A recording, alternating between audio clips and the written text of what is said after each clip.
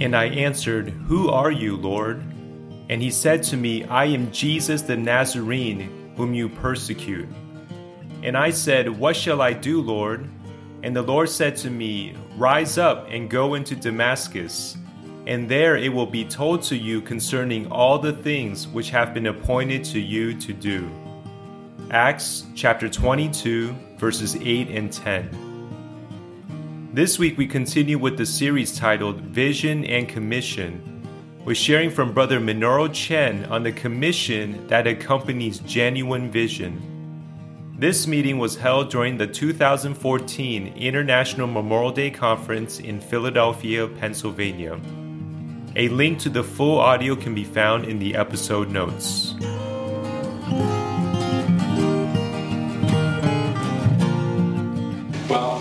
Listening to the testimonies this afternoon gave me great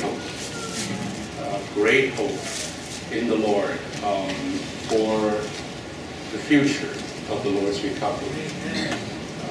You only represent a fraction of this group that I think I helped to delete the word young before adults, because it is absolutely a joke that you are called young adults.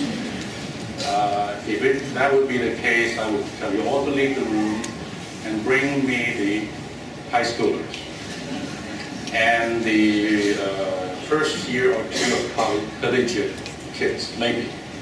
That would be really the young adults. You are not young adults, you are adults. Pure and simple. All right?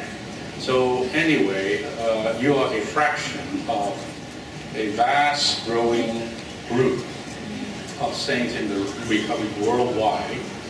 But we're not here talking about worldwide, we're here talking about the States or North America at most. And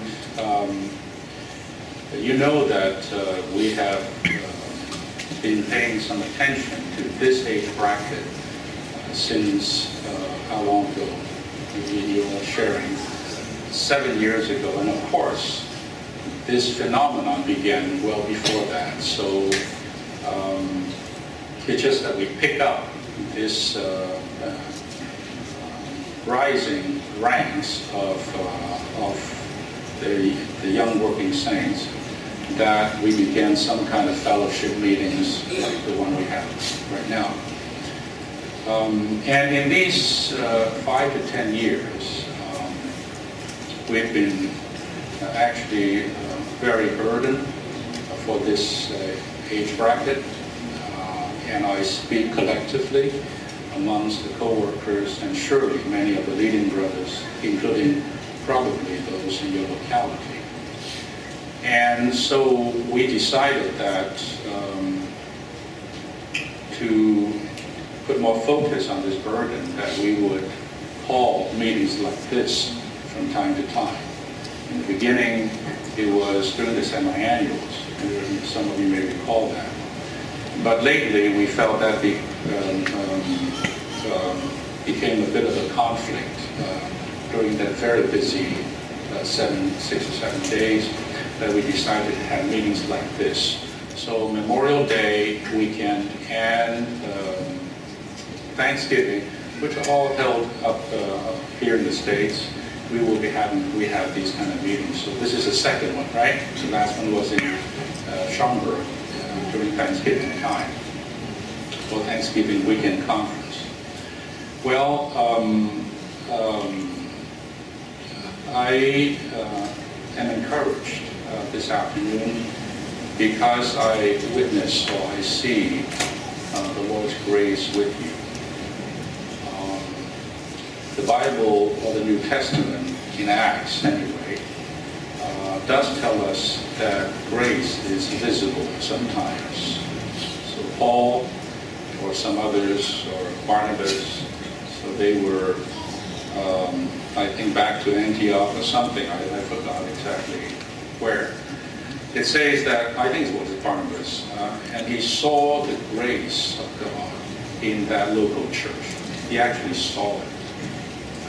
And listening to you and looking at you, I feel I'm seeing the grace of God, which is always abounding and always sufficient, as the sister's hymn that she quoted. And it is so. It is so.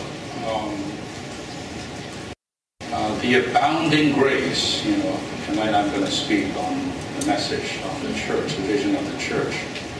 The abounding grace eventually is what caused all the saints as the body of Christ to be headed up in Christ, thus fulfilling God's eternal economy or plan, all by the work of grace. Grace is powerful.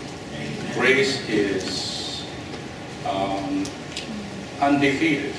Grace is full of energy. Grace is unsuppressible. Grace will do it all. And I see grace today from your testimony. I know many of you standing there up here, and some I don't. I am acquainted to some of your griefs. Some even at a young age went through certain deep tragedies. And others may not have such tragic experiences. Your life is a little bit more humdrum, or following the similar trajectory. Whatever it may be, grace is working. How many of you here have been through the full-time training? Just give me a hand up. Okay, down. Okay, I like to tell you you're blessed, but you're not special. Right? There is no two classes of working saints in the Lord's recovery. There's only one class, and they're called saints. Whether you've been through the full-time training or you have not. Now, I'm one of the salesmen for FTTA, so I'm not here to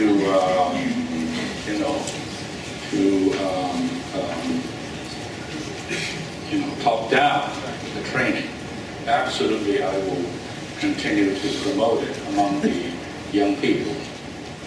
But you're all on this side. And so for those of you who have not been with the training, if the Lord leads you, go. If the Lord opens the environment, go. And if you cannot in these years, there's something called a middle-age training, and you're getting a little closer to that as the days go by. And I would like to tell you, don't think that is that's not a joke, the middle-age training. It is far from a joke. It is not quite like a FTTA, but it is still quite demanding. It's real. So you should plan ahead if you have not been to the FTTA. FTTA is moving to a new location this August called Building 7 on site in the Ministry Conference Center there in Anaheim. And it's in the same, the middle age is in the same location. So the maximum capacity for FTTA is 500. And the max capacity for the middle age, I believe, is about 200. So I look forward to the day where there's 700 people running around in those buildings being trained. Some called younger trainees, some called middle age or older trainees. It doesn't matter. They're all getting perfected and getting the spiritual benefit. All for the Lord's move and the Lord's interest on the earth. So what I see today hear from you are your very typical common struggles. By the way, I almost don't like to use the word struggle. I'd like to say that's life. How about that? Struggle puts a negative spin, like, this is a struggle, I need to go get a job. What a struggle, you know. That's life, you know. I have 2 kids. What a struggle. Well, that's life, you know. People have 5, you know. So let's just get rid of a certain thing that can trick our mind just because of the way we think. I grew up, like others, in the church life from college years. And looking back, there's tons of struggle. But when I went through it, I didn't think, that word hardly was in my vocabulary. Just another day that I have to get through, another problem I have to solve, you know, and another diaper I have to change, maybe. It was not that sense of that kind of this great, grandiose struggle to be in the church and to love the Lord, and it was no struggle. It was a joy. It was absolutely a joy. Amen. Were there sufferings? Sure. Were there difficulties? Sure. Were there weaknesses? Sure. Were there failures? Sure. But I tell you, I say again, grace excels. Amen. Grace is all-powerful. When you have this grace, you don't feel that. You don't look at that. You just let grace carry you. You see, onward. And so I just like to stress this point this morning. Grace to you, brothers and sisters. Amen. Grace be with you. Amen. Be empowered in His grace. Amen. Grace will float you. Grace will more than float you. You know, another thing is called, I hate the word, another S. I hate S words, right? In other words, survival. I need to survive in the church life. No. I say a strong no. Our aim is not to survive and sort of barely skid into the finish line under the wire and sort of barely made it into the kingdom, and if I can stand outside of heaven, some people say that's good enough for me. What a low way of thinking. What a low. We're not here to survive, are we? We're here to overcome. Yeah. Survive means to undergo. I'm undergoing life. What a wrong way of thinking this. We're here to overcome. Yeah. Aren't we? Amen. And don't we have all the provisions we need to overcome? Amen. Don't we? Amen. We have everything we need. Am I right? Amen. The Word, what the song says, the blood, the Word, the Spirit, and the church. Hey, you know, what more do you need to overcome? You've got it. What you need to do is to take it. Amen. Right? Apply it. Because that requires exercise. That requires the denial of the soul and all that stuff. But you know how to do it, and you just need to do it. And also that requires us to be in fellowship with other saints and be in the church life and so on. All these things we should not despise. These are the day-to-day things that we do that will cause us to live a normal, overcoming life. All right. Now,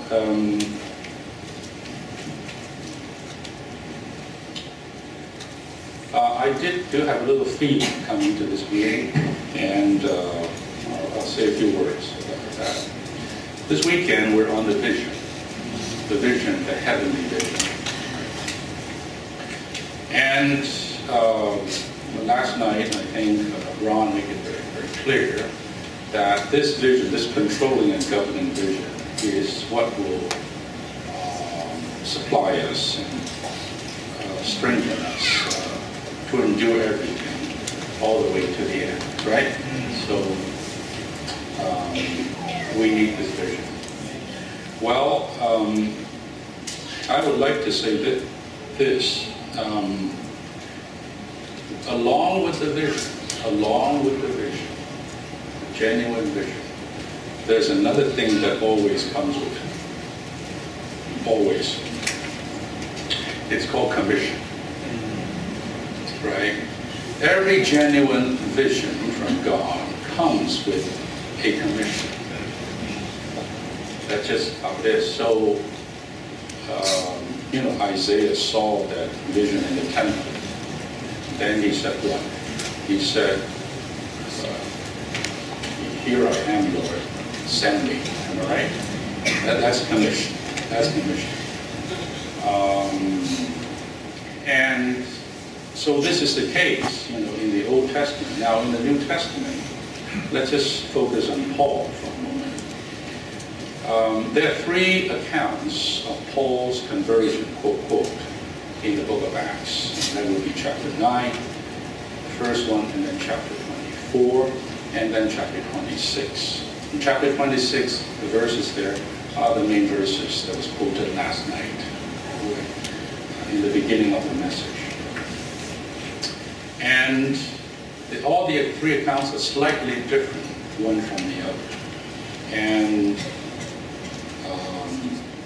if you read them carefully, especially you read Paul's own account or testimony in chapter 24 and 26, you will see these two elements there. So God, the Lord said, I appear to you. You know, I appear to you. For what? For what? Of course, giving him all kinds of visions, and not only that one time on the way to Damascus, but since that time, God, the Lord, kept appearing to Paul again and again and again and again. And each appearing means a further commission, a further charge from the Lord. In the second account, which is in chapter 24, there it says Paul asks the Lord two questions. Number one is, who are you, Lord? That means the vision. That's the vision of Christ, and of course we know that includes the body, right? This great me in chapter 9, you all know this. So that's the vision of Christ in the church that was shown to Paul. But he asks a second question. The second question in chapter 24 is what? What do you want me to do, Lord? Let's go read that chapter. Two questions across three verses. Who are you, Lord? And number two, what do you want me to do, Lord? So here again is vision and commission. This weekend we're gathered here to see further visions, or to have our visions refreshed. But and we will have that in the meetings. But don't forget that everything you see should lead to a commission to you. And Paul received a stewardship.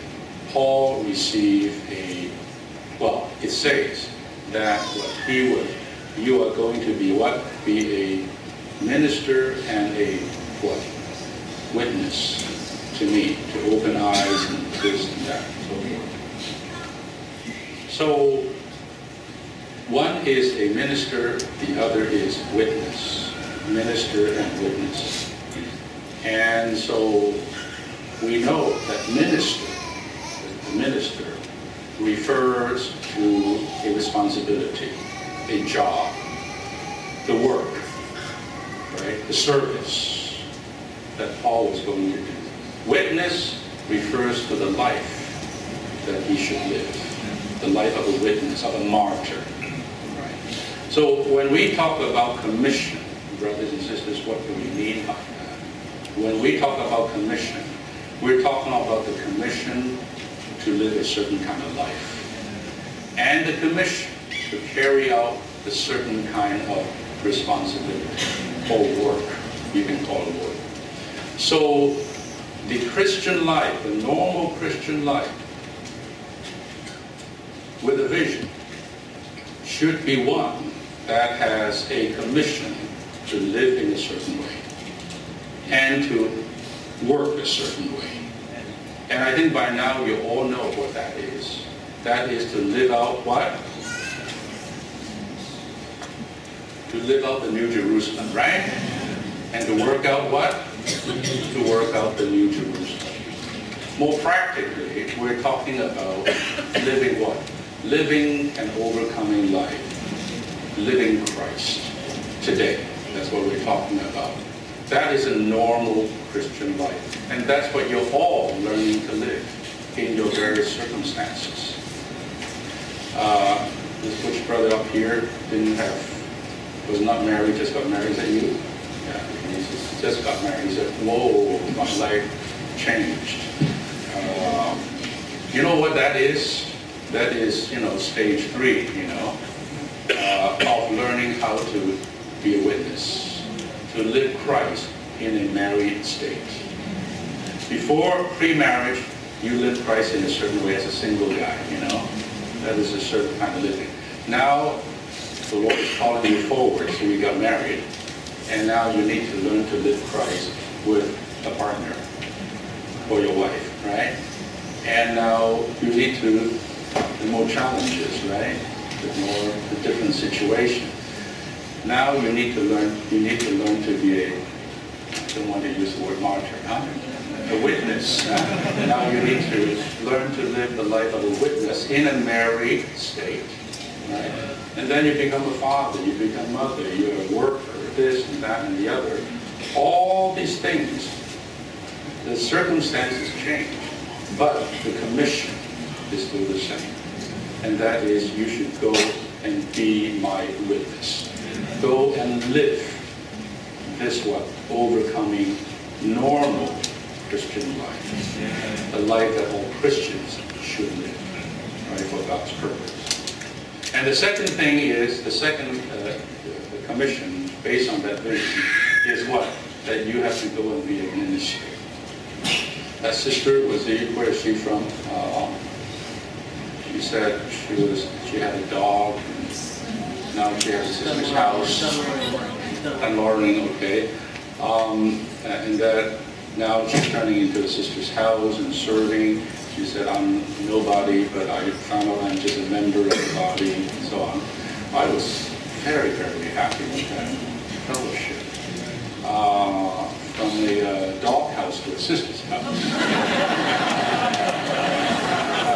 From sort of probably marginally involved or, on the edge of the church life, whatever, now really coming into the center of the church life. Not anything special or dramatic, but really just I'm a member, and so I must serve in the church. So she's associating herself with the saints, diving into probably the various services and needs of the church, and just being in the middle of the church life. I tell you, this is absolutely wonderful.